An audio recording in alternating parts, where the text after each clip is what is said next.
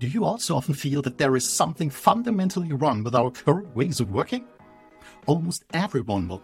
80% of the office workers complains about too much stress, too many meetings, less time for doing the actual work, feeling overwhelmed by all the tasks, being bored in meetings that could have been an email, juggling with priorities of the work in your private life, also having perhaps some days working from home. You're in a stream of constant meetings and communication demands of your coworkers.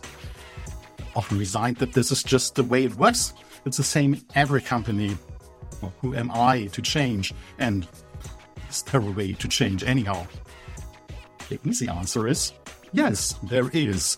With more async ways of working, many companies and teams have accomplished massive changes. What async means and what you can change, you can find out here. The second and rather inconvenient answer is the way to change is long and consists of many steps a team must go. But everything is better than not starting at all. This is your first step towards a better understanding, a change of perspective, and know how to begin an Async Mindshift.